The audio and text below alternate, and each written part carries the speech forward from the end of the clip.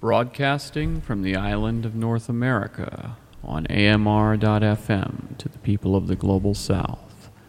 This is Radio for the Blind, and I am Joshua David McLaren.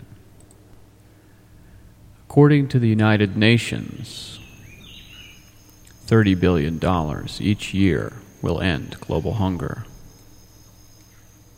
The U.S. defense budget in 2014 was about $526 billion.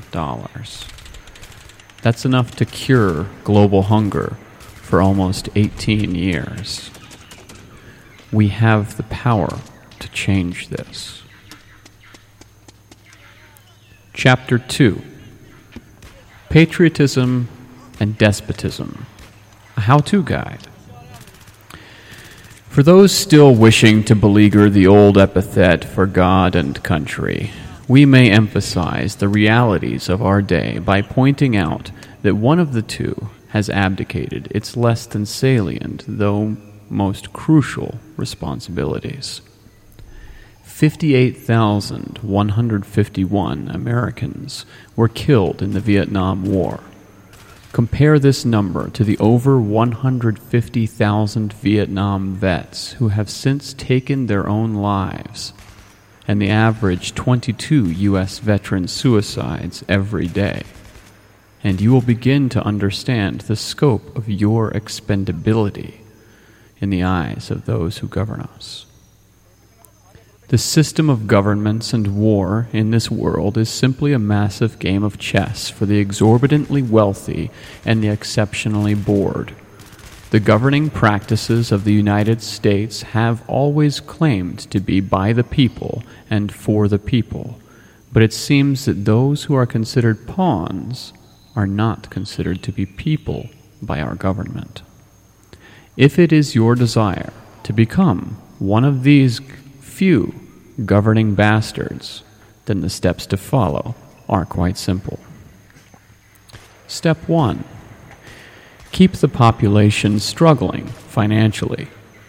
This encourages the younger generations to grow up wanting to be the financial saviors of their families. There are also many other benefits to this, which we will not be going into just yet. Step 2. Create a system that financially recognizes a formally educated person over a legitimately intelligent individual. Even someone with the silliest of majors will typically earn more than someone with no college education, regardless of talent, intelligence, or experience. Step 3.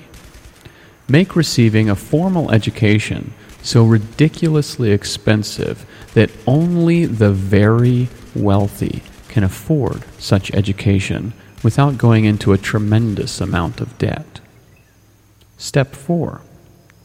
Offer a get-out-of-jail-free card by creating a package deal that will attract the people listed in number 1, the saviors. Offer a free education in exchange for some soldiering, knowing that many of the nation's poor will jump on this great opportunity to save their own fates and the fates of their families. Be assured, the value of controlling both what and how they learn is absolutely beyond measure. Step 5. When something is happening somewhere in the world that negatively affects your pecuniary interests, you may now send these educated soldiers to wherever the action is and let them be the pawns they are. With the right amount of patriotism, they will all feel like knights and rooks and bishops, though none of them are anything more than pawns. Step 6. Rinse, wash, repeat. In a financially downtrodden society, even the most horrific war stories, those from the actual battlefield and those from the figurative one, will not be enough to dissuade potential new recruits from wanting a shot at the shiny offer listed in number 4, the get-out-of-jail-free card. Fellow patriotic Americans, we hate to state this, and we are speaking most primarily to the common person here. But our government does not represent the country that we love.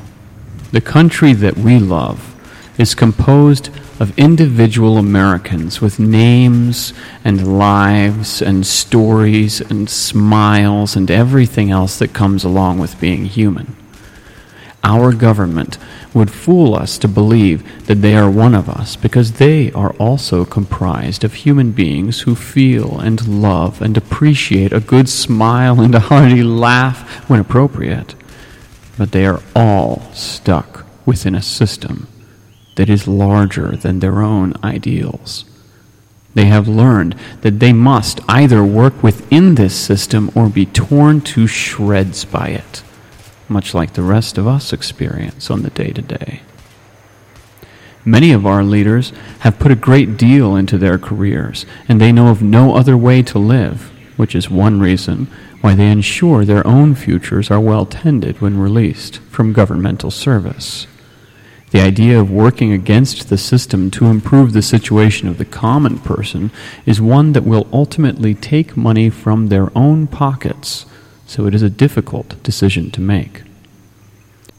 It is easy for them to see from their positions not only how absolutely massive a task like this would be. A properly sized task such as this, mind you, will often appear as something relatively close to impossible, although it never really is, but that reducing their own salaries will be such a tiny drop in the great proverbial bucket that it would not even facilitate the smallest difference.